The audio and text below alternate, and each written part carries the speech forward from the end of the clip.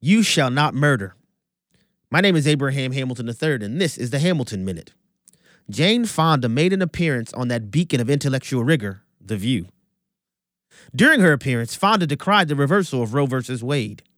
Joy Behar then asked Fonda, besides marching and protesting, what else can be done to fight back against Roe's reversal? Fonda said, well, murder. Initially, it seemed her response went somewhat unnoticed by the panel, but when asked to repeat her answer, Fonda simply said, murder.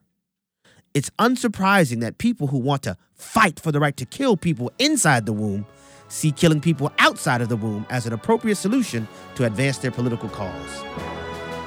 Listen each weekday from 5 to 6 p.m. Central for the Hamilton Corner, or visit the podcast page at afr.net for more from Abraham Hamilton III, Public Policy Analyst for the American Family Association.